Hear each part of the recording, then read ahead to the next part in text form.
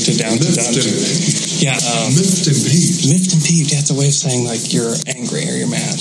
Don't be miffed and peeved. Miffed. Don't be miffed and peeved. I know it. It's a real world. It's a real. It's a real one? I don't use it, but it's not in your vocab? Down to Dunk. Yes. This is Stephen Adams. Don't be miffed and peeved. No, you can't be miffed and peeved. Sorry. This is Stephen Adams. You can't be miffed and peeved because you're listening to Down to Dunk.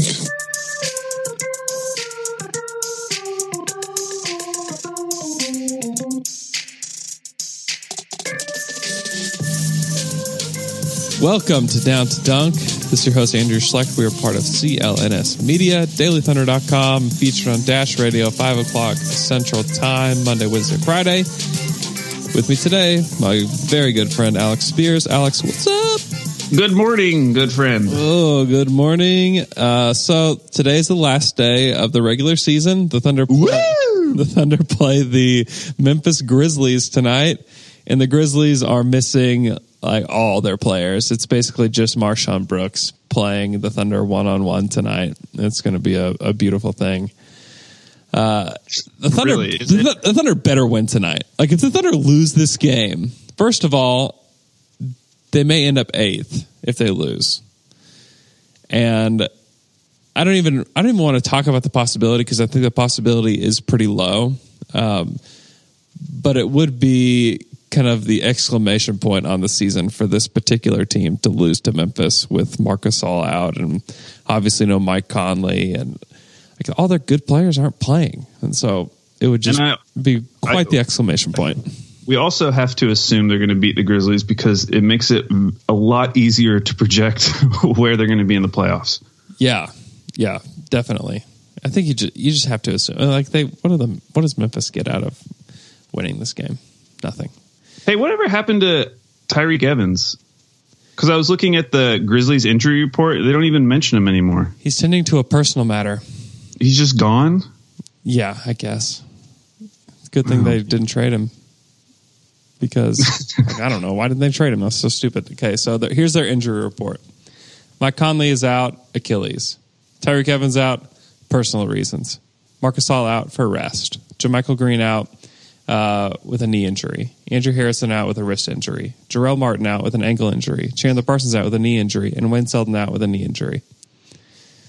So, that's 7 players that will be missing tonight for the Memphis Grizzlies. They'll have Deontay Davis, Ben McLemore, Mario Chalmers, Dylan Brooks, Ivan Rabb, Kobe Simmons, a guy named Mike Henry, a guy named Amari Johnson, and Marshawn Brooks. This is very exciting. This is a great night of who he play for. You know what's terrifying? Thinking about how important that Houston game was in retrospect. Oh my goodness. Because at the time I was like, if they lose, big deal. Like it's Houston, who cares? But man, if they lost that game and this was like really a do or die game. Yeah. I would be miserable right now. It would, yeah. And you're like, well, we could still end up, they could have ended up playing the Rockets had they lost. Right. In the first round. Like, yeah, I think at the time we were just like, they just need to get in. They just need to get in. But you don't want to get in and play the Rockets. I mean, that would be terrible. Even though Mbah a Moute is out and everyone's just projecting at this point, but he could be out for the playoffs. And that's a big deal for that team. He's kind of their Andre Robertson because he's probably their best perimeter defender and can defend multiple positions and has actually been hitting threes this season. He's been actually doing that for a few years. He's incredibly important to what they do. And so him being gone is a big deal. Yeah, he's definitely one of those guys who lets them hit their ceiling. He was out for a while, I feel like around December, and they were still really good. But when he came back and when Chris Paul came back, they've just been unstoppable since. Yeah. So that'll be interesting to see how that plays out. So the scenario tonight is OKC wins, and then if Portland beats Utah, then the Thunder get the 4 seed and Utah gets the 5 seed. So Thunder have home court advantage, but they'll have to play Houston in the second round. If the Thunder win and Utah wins, Utah is the 3rd seed. The Thunder end up being the 6th seed. And the Thunder are the 3-6. They don't get home court advantage, but they'll play Golden State in the second round. What would you prefer to happen? What do I prefer to happen? I almost want this team to be the underdog. Like, I almost want them to start on the road because I'm so scared of a game 1 home matchup. Because if they lose in Utah the first game, I'm not going to really be that worried. Whereas if they lost at home to Utah, then I'd be freaking out right off the bat. Mm-hmm. But looking at these playoff scenarios, I'm almost thinking about who do I want to play Golden State? Who has the best chance to beat Golden State? Because I really I don't want Golden State to get the Pelicans. Right. I either want them to get a healthy Timberwolves team or who knows, but maybe a Kawhi Spurs team. Yeah. Which does that exist? Would be the we question. don't know, but I just want it to still be a possibility. I know we're still dreaming here. So if Minnesota wins and the Pelicans lose, then Minnesota's the 7th seed. And if I'm just I'm over this. If this happens, then that happens. If this team jumps that team, and whoa, what do we have here? Like, I'm tired. Whoa! I'm just tired of it. I'm ready because I don't want to. There's podcasts that are just going over this, and that's like there's just like streaming of that for like 10 minutes long, and I'm just like, oh, all this information is so useless after tonight. It's cool that they're doing it, I guess, but just like the stream of it, just over and over and over again, it's just like, okay, I can't do this. Like, this is not fun. It's taking the fun out of the NBA. But for Minnesota to play Golden State, they would need to win tonight, and for the Spurs to win tonight, which sounds like a thing that could happen. Yeah. Do you really care if we're home court or not? I don't. I care. I would have cared more if they were playing Portland, just because the Thunder haven't won in Portland in like 4 years. Yeah. But they've beaten Utah in Utah quite a bit over the past 2 years. So that doesn't. And I know it's a good home court. They've got a good home court advantage there, but I still think I don't think the Thunder are afraid to go into Utah. And you're right. Like, they need to have some sort of something stacked against them, I feel like, in order to step up. Because I really don't want them to be the favorite. And to be honest, I would rather play this Golden State team in the second round. I don't know if they're playing possum, if they're being coy. I don't know. I don't know why they lost by $100 million last night to the Utah Jazz, and they played their guys. And you know what? Everybody who makes fun of Russell Westbrook for his stat padding, look at what Klay Thompson did last night. Go look at his shot totals and his minute totals last night. And the only reason he did that is because he wanted to average 20 points per game this season. And you know what? He's not going to get any crap for it today. None. But when Russell inevitably gets 16, 17, 18 rebounds tonight, everyone's going to give him crap about it. But Klay Thompson basically did the same thing last night. But nobody's going to talk about it. Yeah, and what about that Andre Ingram guy, you know? He goes out there, he puts up 19 points, you know? No one's complaining about that. He's just stat padding, you know? They're just feeding him the ball. I love Andre Ingram with all my heart. I know. He's the greatest. I really like how gray his hair is. I know. It's just like the most endearing thing about him is that it is. He's going gray. But for real, like, NBA players care about their stats. They really do. And that's okay. I just don't know why Russell's the only one that gets crap about it. Like, no one, I guarantee you, no one's going to talk about this Klay Thompson stuff. No one cares. So you definitely think Russ is getting 16 tonight? There are going to be some incredible box outs with Tyrannosaurus Rex arms tonight from the rest of the team. It's going to be incredible. I cannot wait. I'm hoping to go to the game tonight so that I can witness this greatness. And if you have the chance to average a triple-double 2 seasons in a row, never been done in NBA history, maybe never will be done ever again in NBA history, you have to do it. You have to. You have to. And it's also true that with a lot of these records throughout history, there's always some like weird stuff that went on. Like if you go back and read accounts of like Wilt Chamberlain's 100-point game, like I have a feeling if we had that on tape, we would think it was like the biggest load of BS. Could you go back and read it? And it just sounds like it was just like a joke, like the whole game was a joke. Oh, I'm sure it was hilarious. Yeah. Well, and that stuff like that happened with like rebounding battles toward the end of the season. Like Bill Simmons, it's funny. Oh, Michael Cage, right? He had to get some like ridiculous amount of rebounds in the final game to get the rebounding title, and he went out and did it, and he did it. Yeah, and there was one with points. I forget who that was between. You know, and Bill has written about this throughout his whole career. Like the Book of Basketball has those kind of things sprinkled all the way throughout it, of like this incredible performance these dudes had on the last game of the season to clinch whatever thing it is. Oh, by the way, have you ever heard the word clinch more in your life this week? I don't think I have. I hadn't thought about it. I cannot escape the word clinch. It's just all over the place. Oh, can I tell you the Michael Cage stat? Oh, yeah, please. Really funny. So it was 1988. He was a member of the Clippers, and he was leading the league in rebounding with 13 per game, and he was in a personal duel with Charles Oakley, who was playing with the Chicago Bulls at the time. He needed to get 28 rebounds in the final game to beat out Oakley, and he grabbed 30. Oh, my goodness. I hope that I see him tonight and can ask him about his 30-rebound game to beat Charles Oakley. Did you know that his nickname was Windex Man? No. Because he cleaned the glass. That is not okay. There's nothing about that that's okay. Oh, my gosh. Yeah, I think the 3-6 is better.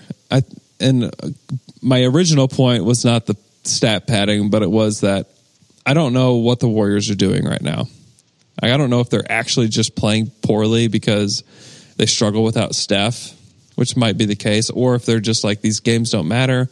We're the 2 seed anyways. Just kick back, let Clay get his 20, and, you know, let's just rest up for the playoffs. That may be the case, and they're just going to turn on and just, you know, roll through the playoffs. I mean, I don't know, but I look at Houston and I look at Golden State and I say, I would, at this point in the second round, I would probably rather play Golden State, especially if you have like a hobbled Steph Curry coming back. And I don't know. I mean, am I wrong for that?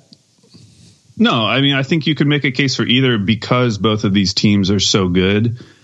I mean, I know that Golden State has been like the historically great team these last few years, but Houston is so good this year that it's not crazy to suggest that you would want to play Golden State. Yeah.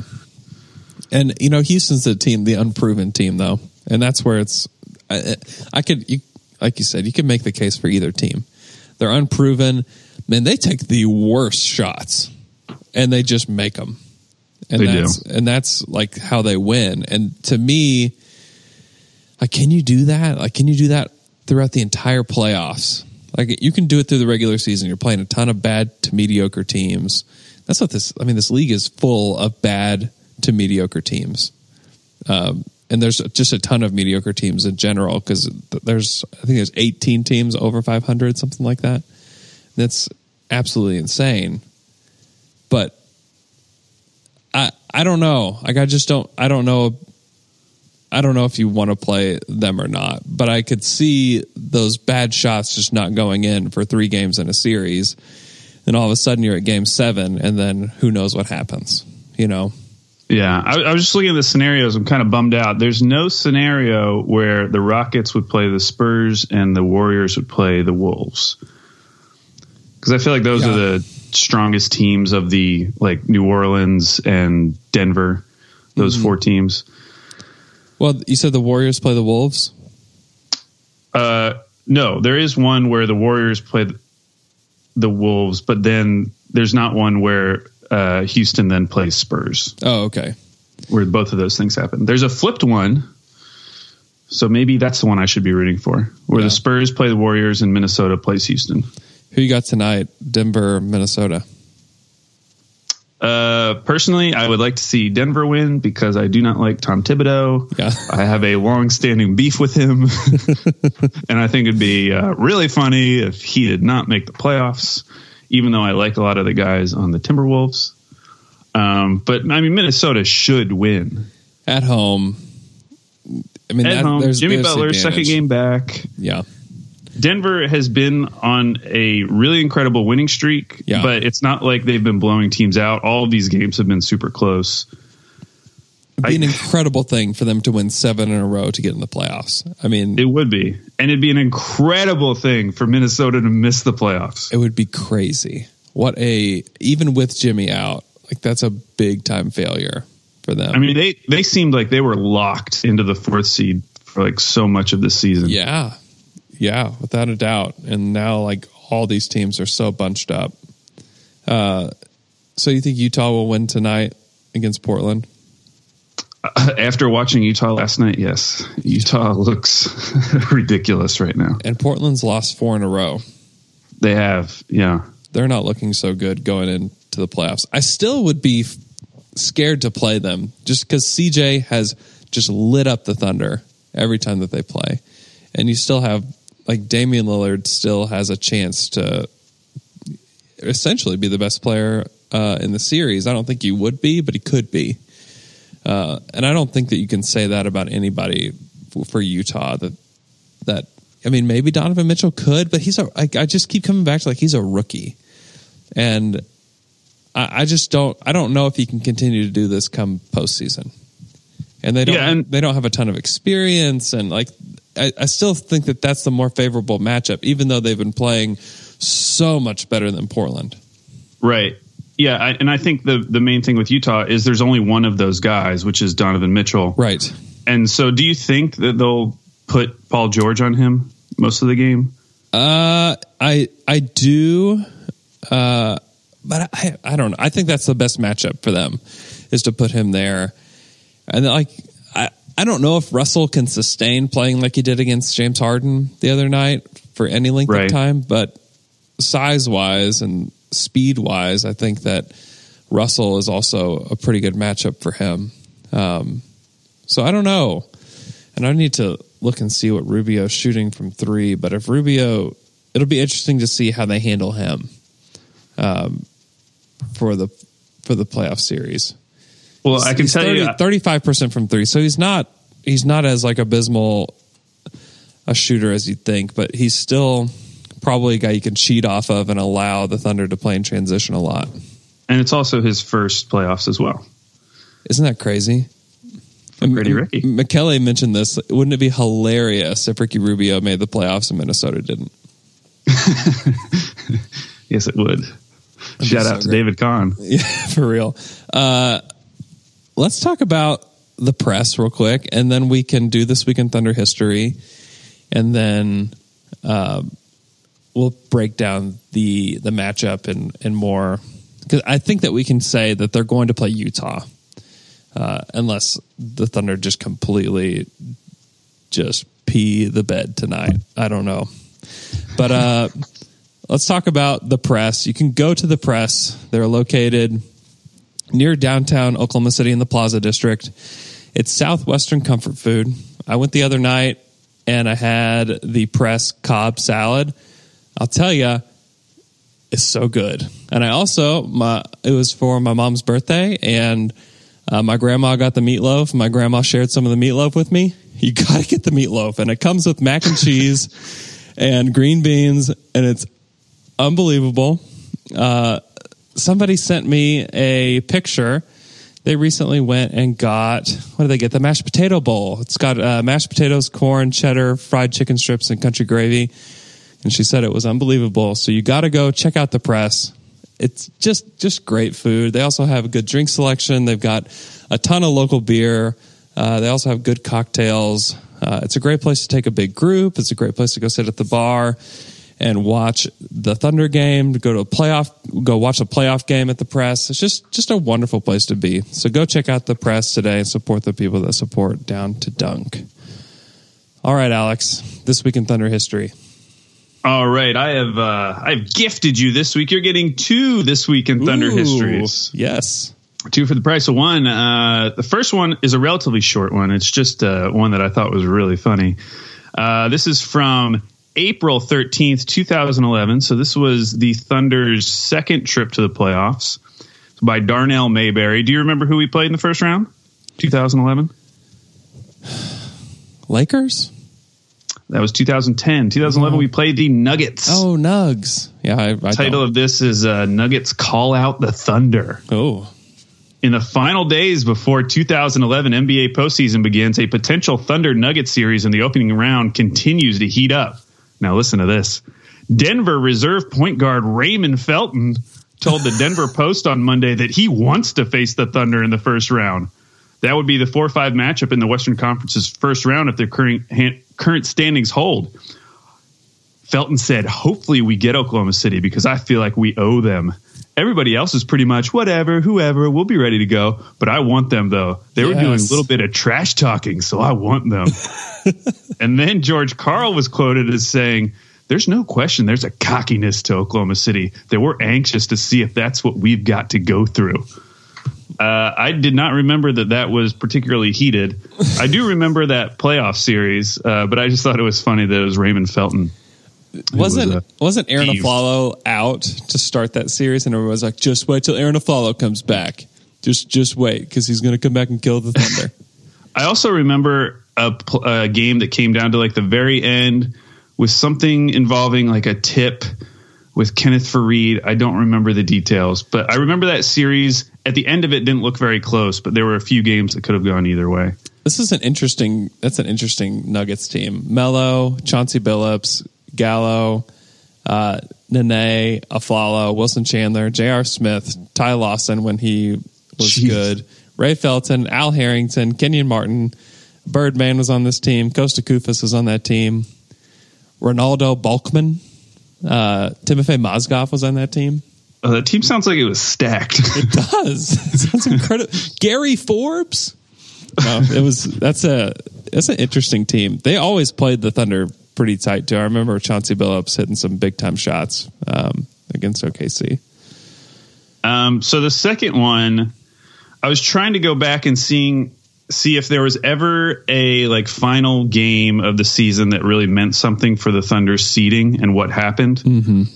Specifically, I was trying to see if they ever played like a really bad team and what happened. Yeah. You know, as a way to kind of maybe predict. See if we could find an omen for tonight's game. The title of this one's called "Shocking Outcome." Oh, this was April 15th, 2014. Says here, I think this is also by Darnell Mayberry. The Thunder still had something to play for, but for whatever reason, Oklahoma City never played like it Monday night in New Orleans. The end result was a shocking one. A 101-89 defeat to the depleted Pelicans inside the Smoothie King Arena. Now, this was a game where OKC could have clinched the 2 seed if they had won this game. They actually did end up clinching the 2 seed because some other teams lost and stuff happened. But in this game, despite missing all-star forward Anthony Davis, point guard Drew Holiday, shooting guard Eric Gordon, 6-man Ryan Anderson, and 6 of their top 7 due to injuries, the Pelicans pieced together 4 quality quarters that allowed them to hang with the Thunder throughout. Now, this is the part where it would have been more meaningful if this guy was playing tonight. Tyreke Evans stepped in as the latest perimeter player to feast on the Thunder's wildly erratic defense. He scored 32 of his career-high 41 in the second half, joining Lakers guard Jody Meeks and Suns guard Gerald Green on the list of opponents who have posted 40 or more on the Thunder since the All-Star break. Oh, my gosh. And he also... So Evans went for 41, 9, and 8, 12 of 16 from the line, and they lost that game, which I'm sure was awful at the time. Turns out that it didn't matter, but that was a year where the Pelicans were totally out of it. They only had like 34 wins or something at that point. And Russell was out. Yes, and Russell was out for that game. Mm-hmm. But yeah, that's a ill omen for tonight. Yeah, here's the roster that night for the Pelicans: Tyreke Evans, Darius Miller, who's back on the Pelicans. Oh yeah, that's the same guy. Jeff Withey and Alexis Ajinka started together on, and then Austin Rivers was still on the Pelicans then.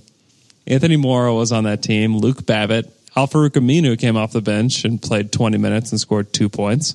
And some guy named James Sutherland played 7 minutes. But yeah, that's super crazy. Hopefully something like that doesn't happen tonight with Marshawn Brooks being the guy that scores 41 points. Do you think Taylor is secretly hoping that we lose and that Marshawn scores 50? He is openly hoping that happens. Clearly. He's very invested in Marshawn's career. He is. Yeah, he's got I cannot believe they gave him a 2-year contract. Why? Why are you doing that? It's been out of the NBA for a long time. Okay, so most likely scenario, and we could be wasting our time because the Thunder could wet the bed tonight, but the Thunder are likely going to play the Utah Jazz either as the 4th seed or as the 6th seed. So let's break down the matchup. Alex, I think you have some stats for me. I do. So I think this matchup's interesting for a bunch of reasons. One of which is that I don't really think you can look at any of their previous games as a barometer of what's going to happen. Yeah. All of their games were completed, all 4 of them, by like the middle of December. And so Andre Robertson played in all of those games. Rodney Hood played in 2 of those games. Joe Johnson played in 3 of those games. And Gobert didn't play in 2 of those games because one of his injuries overlapped. So it's hard to take a ton. The OKC was 3-1 against them this season. But also, like, you think about Donovan Mitchell's rise. His rise really came after the new year. Yeah. And so they really didn't have to play him at his peak yet. Utah is 29-5 in their last 34 games, which is absurd. And I also think there's something interesting just with the fan bases. And I don't know if this is just cities where like the NBA team is the dominant one, where they just like develop these fan bases that are they're just different. Like I feel like OKC, Portland, Utah, Toronto, like they just have these fan bases that have developed a reputation. Yeah. Like I was on I was on like SLC Dunk last night and some of these other jazz blogs. They are very confident about playing the Thunder. They are very excited. Saw a few predictions of a sweep on their end. Wow. I just want people to know that Jazz fans are not scared of the Thunder at all. Wow. Which I also feel like we on the other side, the Thunder, like we're kind of just like writing off the Jazz because it's like, yeah, they've been really good, but they're really young team, you know. Okay, so I have 5 key stats for this matchup. I'm going to go through them. All of these stats, so I'm going to tell you like where they rank in the league. All of these stats I took from January 28th, so that they're a little bit more relevant. So that was the day after Robertson got injured. Okay. And by that time, the Jazz were pretty much fully formed. Gobert had been back. They were already on their winning streak. Mm-hmm. And I just want you to tell me which of these stats you think will be like most important. So the first one is offensive rebounds for the Thunder. Why is this important? Well, Utah grabs 81.3% of defensive rebounds, which has been first in the league. Meanwhile, OKC is first in offensive rebound percentage, grabbing 27.1% of all offensive rebounds. And then Utah ranks first in opponent points, second chance points.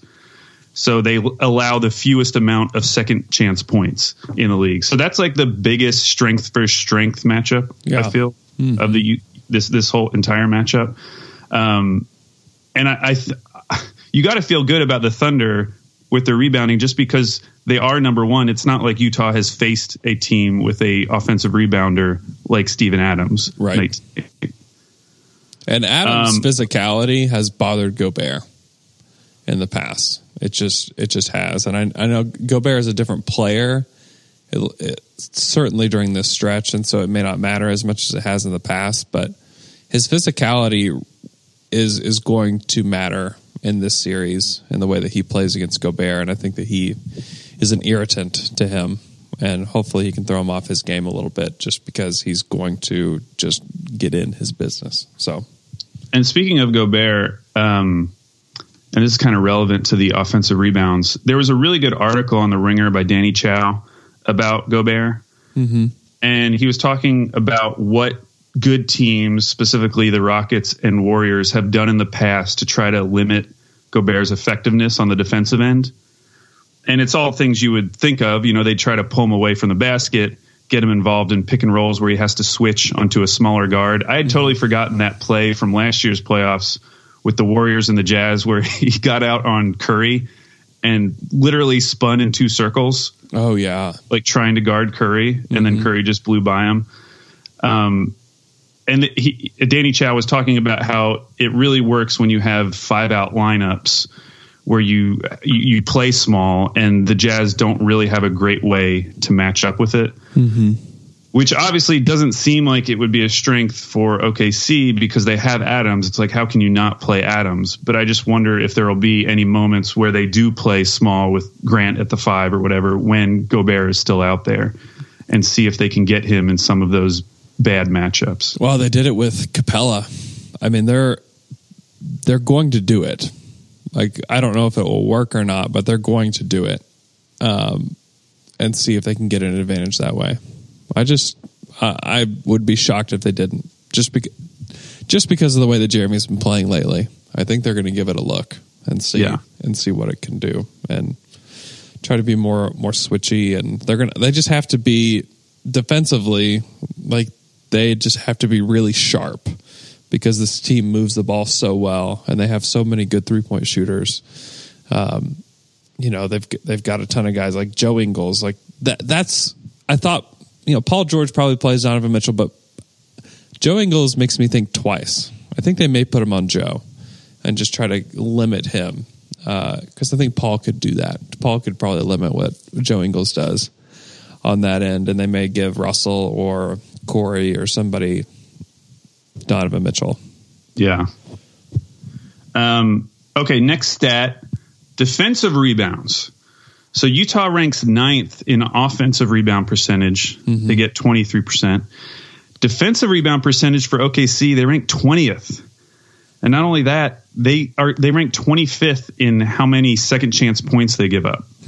So basically, this is one of those ones that makes you think, like, this could be bad for OKC. Like, they have to do a better job at defensive rebounding because obviously Utah, even though they're not number one like OKC, they're still a really good offensive rebounding team. And you can't give up second chance points to this offense. Yeah. All right. Next one. Now, this one made me feel the best. Turnovers. Did you know that Utah ranks 29th in the league in turnover percentage? They turn the ball over on 15.4% of their possessions. That is only better than Memphis. That's interesting. And it's like, if you probably, and I don't have the stat in front of me, but I would guess that they're probably top 3 or top 5 at passes per game. And they use a ton of the shot clock typically.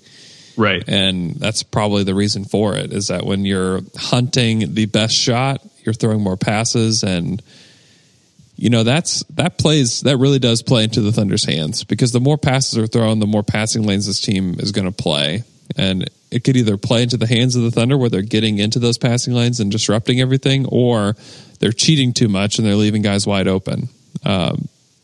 So I think there's going to be a give and take there with the Thunder, and they're going to have to be more disciplined than they want to be. But like I said, if you can get Paul George, where he's not guarding the primary ball handler, and let him play the passing lanes, let him play against Joe Ingles and play the passing lanes a little bit, I think that the Thunder could benefit from that tremendously.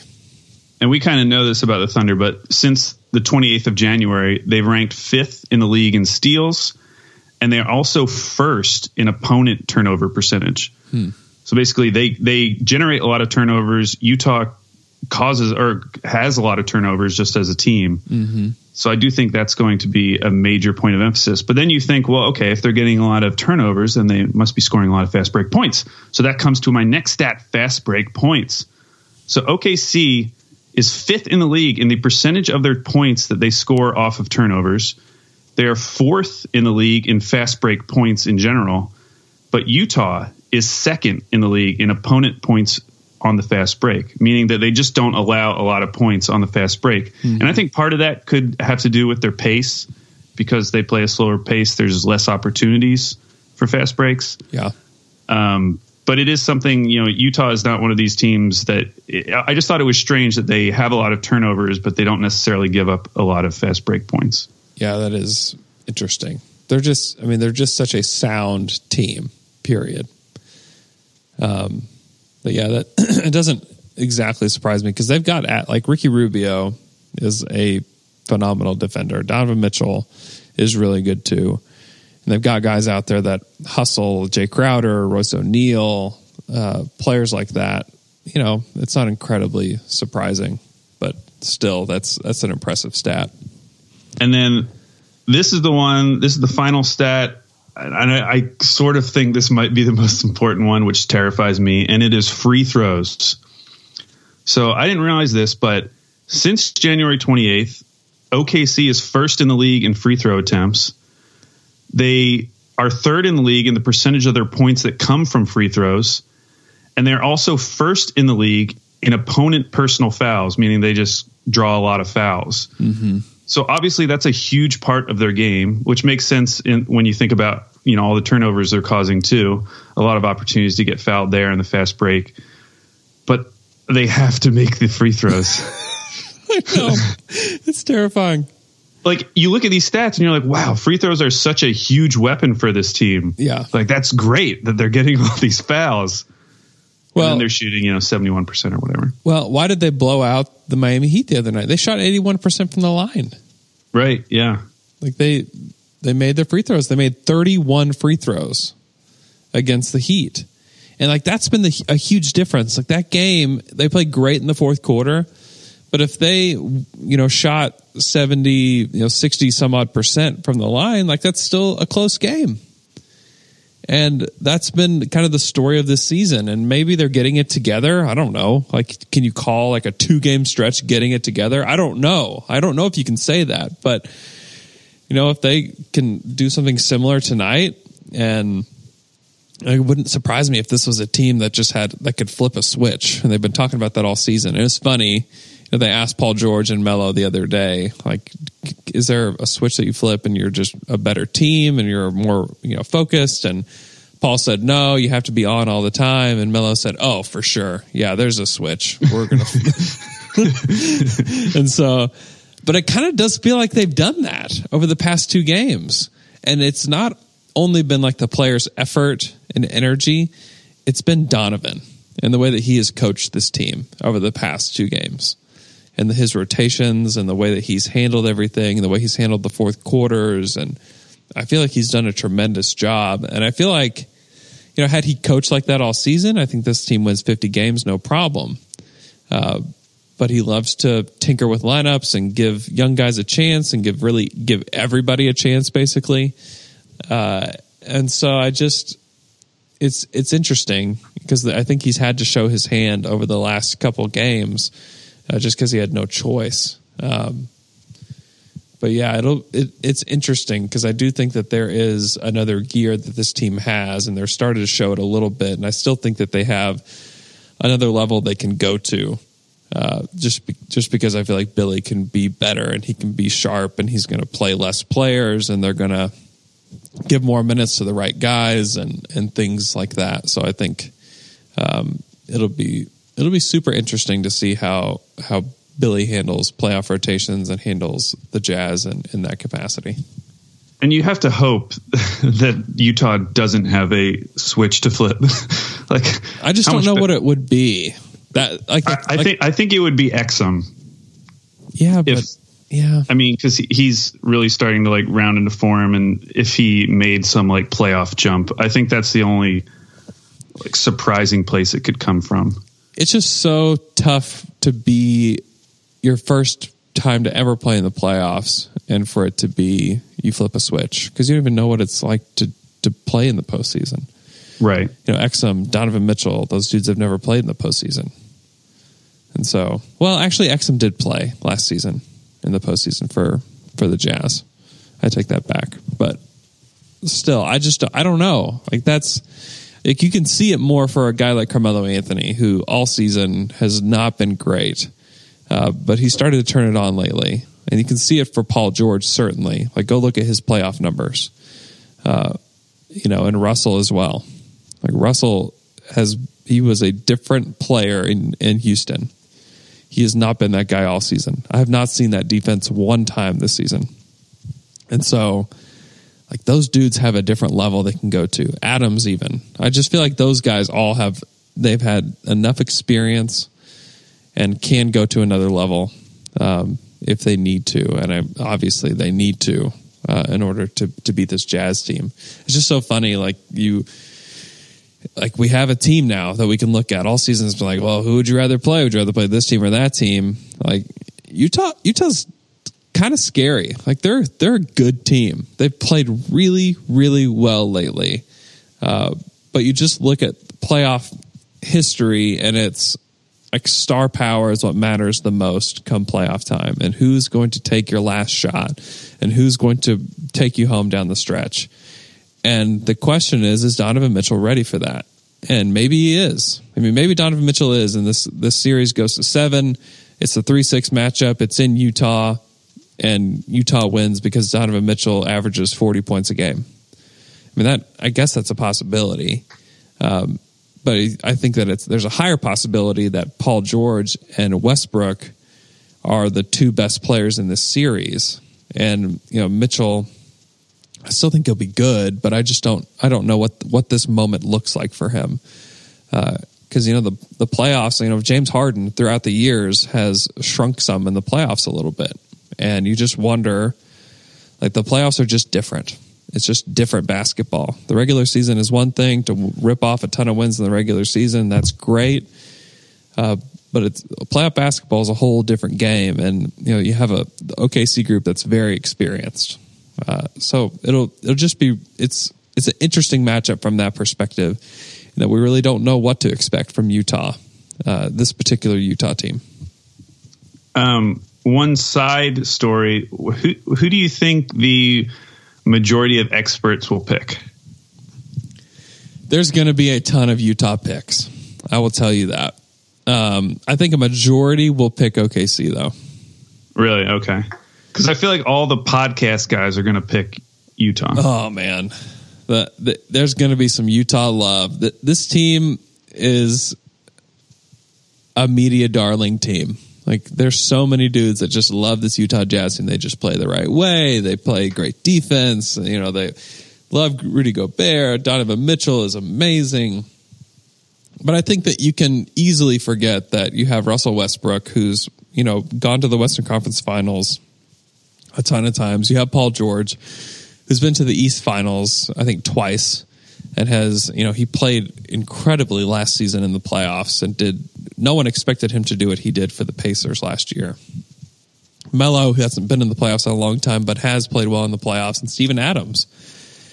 Steven Adams, that in 2016 took it to another level, and everybody's, eyebrows raised a little bit when they were watching Steven Adams, like, oh, like who is this dude and how is he doing this? And, they're going to need Adams to go to that next level against Gobert for sure.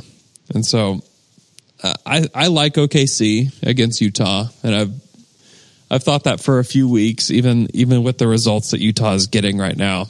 I still like OKC's chances against Utah because of the lack of experience on their end and just the sheer star power that OKC possesses is just obviously a lot more than what Utah has. How do you feel specifically about the Melo matchup with the Jazz? They do start like a traditional 4 with Derek Favors. Yeah, I think it's incredibly interesting. If Melo can hit his threes, then it's a huge advantage for OKC.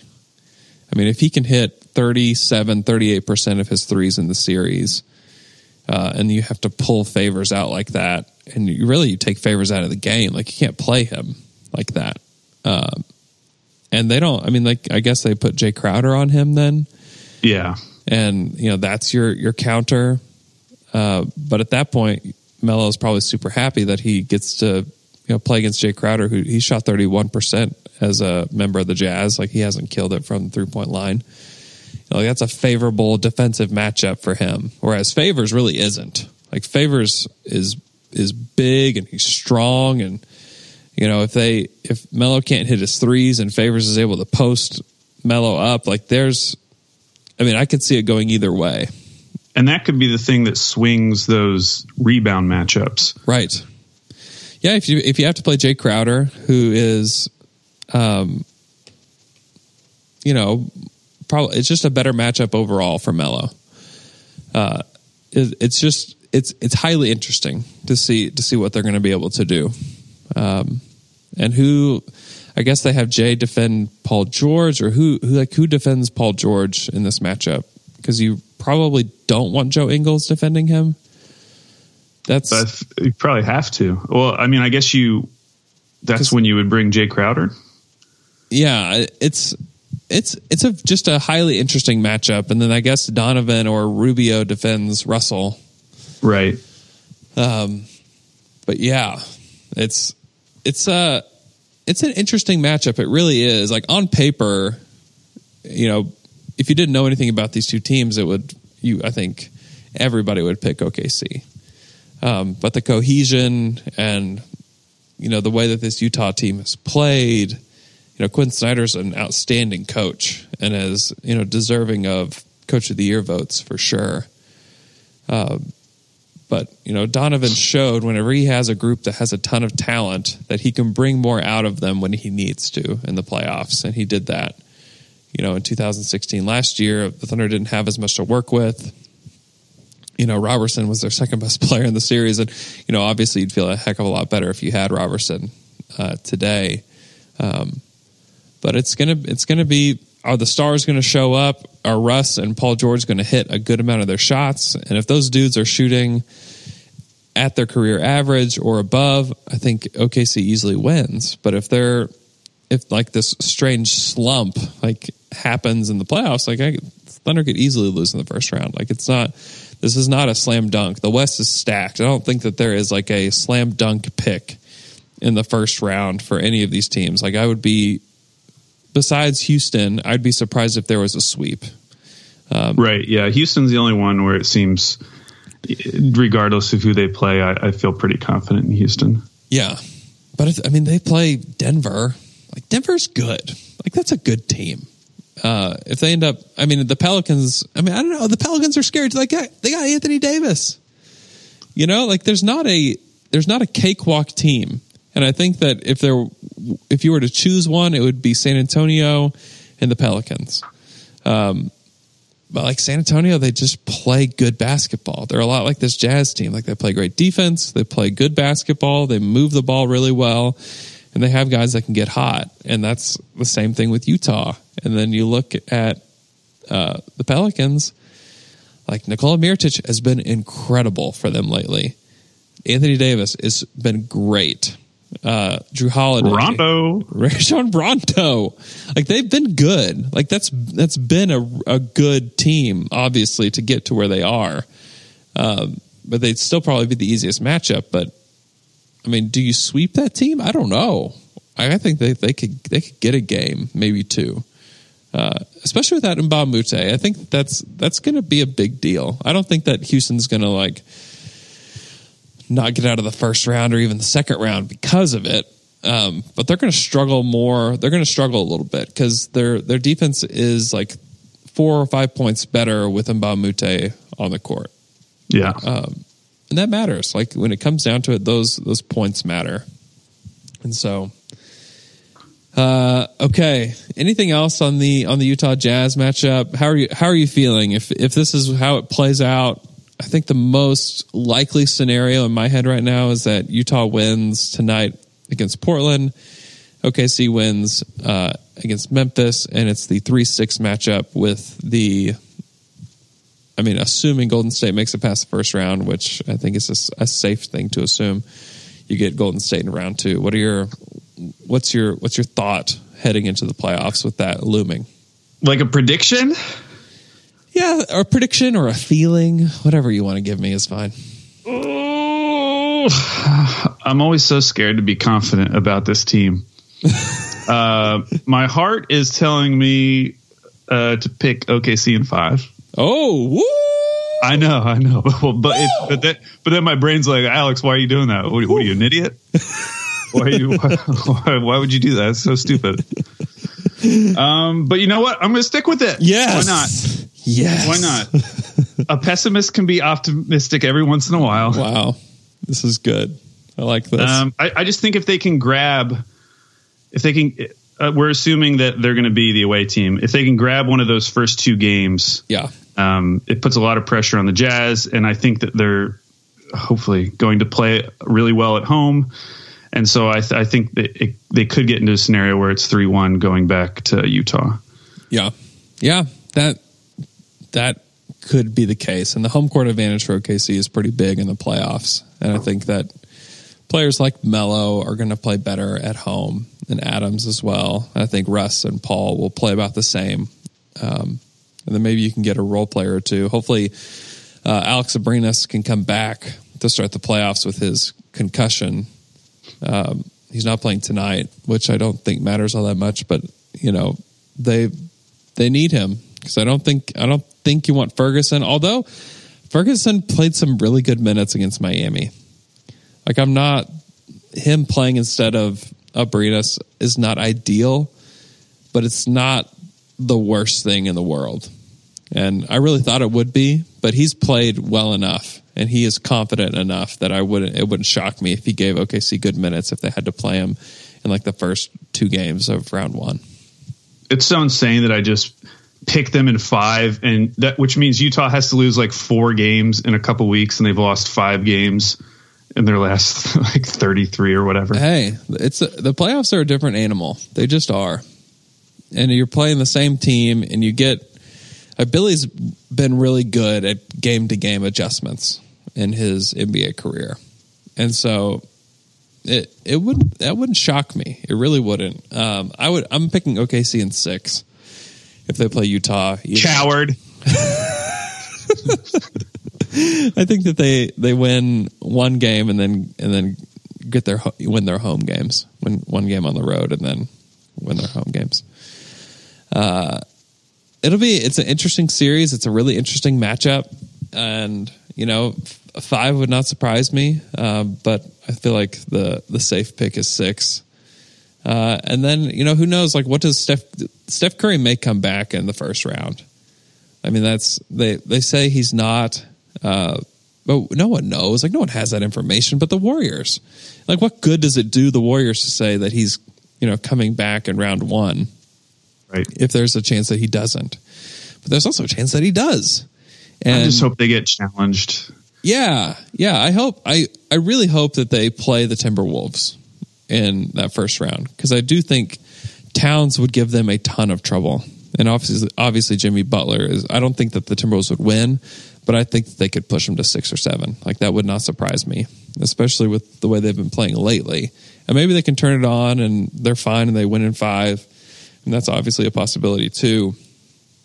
But Curry is so important to what they do. He makes them the Warriors. That team doesn't play like the Warriors. They played just as much ISO ball, when they won against OKC as the Thunder or the Rockets or anybody does. Like, that was not the quote unquote Warriors. It's Curry that makes them that way. And so it'll be interesting to see how they play come playoff time. And I mean, Durant will show up. Durant will be dominant, and they're going to need good performances really from Draymond. Like, if they can have a good, really good Draymond Green, like, they'll have no trouble. But he has not been that great this season. He has not been the guy that everybody even talks about him now being. And so that will be really, really interesting, because he's also what makes them the Warriors, is that he can defend multiple positions. He's a really good passer. He hasn't hit his 3-point shots this year. And can he stretch the floor enough? Can he do the things that he does enough? Like, all the things in the margins. Like, can he do that? And if he can, then I don't think they have any trouble in the first round. But if he's even a step slower than he was, last year's playoffs, I think that the Warriors will be in trouble. But I would certainly not predict that they would be. I would predict that they cruise to round 2 and, get Curry back. And he obviously won't be 100% and wouldn't have played very much. And, if you're the Thunder and you can roll through round 1 in 5 games, and you have to be feeling pretty good. The way that the Thunder have played Golden State this year, they have played them, they've blown them out. They got blown out once, and they played a close game with this current squad. And the Thunder didn't play well in that game, but they were still able to keep it close. Like, you have to feel pretty good heading into that. I wouldn't predict the Thunder to win, but you predict like a 6 or 7 game series at least with that team. And so I think it'll be really, I don't know. I feel pretty good about the Thunder going into the playoffs. Like, again, their range of options or their range of outcomes are massive. Like, they could easily go out in round 1, or I would not be shocked to see them make the West Finals. I just wouldn't. Some people may think that's crazy, but I don't think that it's that crazy to suggest that they could make it. It's all kind of lining up for them, especially if Utah wins tonight and OKC wins tonight. It's lining up for them to meet Houston in the West Finals, and like, who knows? Who knows? Well, now my 5-game prediction doesn't seem as ludicrous, so thank you. You're welcome. now that you're talking about them in the West Conference Finals. It's possible. Well, of course it's possible. It's possible. If that Warriors team can't get right, and don't underestimate that squad going to the finals for how many years they have been. I know. Like, historically, it's a tough thing, and also historically, there's never been a team like this. But they're struggling right now. And if the Thunder can, just catch them at the right time, and the Thunder they've been playing really well. If they can continue playing like this and be able to play, in particular, fourth quarters. Like, the last 2 fourth quarters for this team it's been shocking because they haven't played like that in the fourth quarter, anytime during this season. And some of it could be rotation. Some of it could be that they're gearing up for the playoffs. I don't know. Or it could just be dumb luck. I don't know. I don't know what it is. But if they can play like that in fourth quarters come playoff time, you're talking about a team that can compete with anybody. And they show that against Houston. They'll be able to compete. And I don't know. I have a belief in this team that will never go away.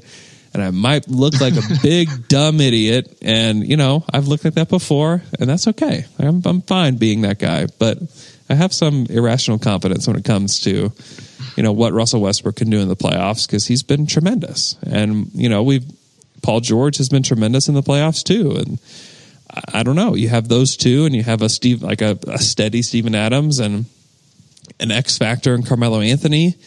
Like, I don't know. Like, they could do great things, or I don't know. Who knows? Who knows, man? It could be fun. Hey, Andrew, I want you to make one last prediction. Mm-hmm. Russell Westbrook is inevitably going to get asked about Donovan Mitchell's Rookie of the Year candidacy. Mm-hmm. Which tack do you think he should take? Should he say something about Ben Simmons, about how he would vote for Ben Simmons, or should he just be complimentary to Donovan Mitchell? What he'll do is he'll compliment both and just ride the fence and not say anything. Yeah, it's weird because Russell will poke and prod at a bunch of other things, but then when he gets asked those questions, he typically is pretty boring. Oh yeah, Russell's just the worst, man. He's just the absolute worst when it comes to getting a good quote, unless it's something about him. Like I've gotten one good answer out of him this season, and that's when he dunked on Thon Maker against the Bucks, and he's otherwise. Didn't you ask about the him being the last pick in the All-Star game or something? Oh yeah, I did. Yeah, that was a good answer. That was a good one. Mostly because Melo was in the background yelling about it. Right. That was pretty good. But for the most part, Russell's the absolute worst. He gives you nothing. And he probably takes pride in the fact that he gives people nothing. All right. We're only 4 days away. 4 days away. Next time that Alex and I talk, we'll be talking about playoff games that have actually happened. There have been 2 games, I think. during the playoffs, I'm going to do, I don't know if I'll do them post game or like the day after a game. Certainly if I'm at a game, I will do a post game chat. Doing a car pod? No car pod, but I'll do a video chat with people that want to join. And so go to my Twitter feed, Andrew K. Schlecht, and just look for a link. I'm either going to do it on Periscope or through YouTube. I kind of like the idea of YouTube because I can save it and easily give it back out to everybody that didn't watch it that would want to watch it. And we'll just hang out for 30, 45 minutes and you guys can throw me your questions and things like that. So I may try that tonight if I'm able to attend the Memphis game. I may try it tonight after the game and you guys can throw me your questions and we'll just chat for a while after that. So if you're somebody that just wants to hang out and chat after the game, just look for that link on my Twitter feed. I'll throw that out there. So we'll be doing that throughout the playoffs. Hopefully we get to do that a lot of times. But follow Alex on Twitter at AlBabyCakes. Please, he's a great follow. You can follow us at Down to Dunk. Continue to leave 5-star reviews. You guys are great. It really is an honor to be able to do this show and that enough of you guys listen to it that it matters. And it means a lot to us. And one thing that you can do that is a free way to support us is to leave us a review on iTunes. So please do that. You can do it on your phone. Just search Down to Dunk in the podcast app. Or you can do it from a computer if you go to iTunes. Just search Down to Dunk and you can click 5 stars. That would be super cool of you. Thunder play the Grizzlies tonight. The Marshawn Brooks Grizzlies. And then the playoffs start Saturday, and we'll know the schedule here pretty quick. So we'll be breaking down the playoff schedule and more on Utah Friday and more on just the playoffs in general on Friday. So look for that to drop before the playoffs start, kind of your playoff primer with the regular Down to Dunk crew. So we'll do that Friday, and thank you so much, and we'll talk to you guys soon.